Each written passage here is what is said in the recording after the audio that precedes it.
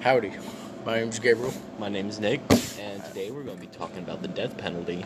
which the death penalty is a conviction of somebody who did something bad like murder and does a capital crime, which Nick here has a story about the death penalty. A good example is about Scott Raymond Dozer. He wanted to die, but his execution date kept being prolonged. So instead of waiting, he tried to commit suicide in his cell. Well, that guy sounds like he was impatient.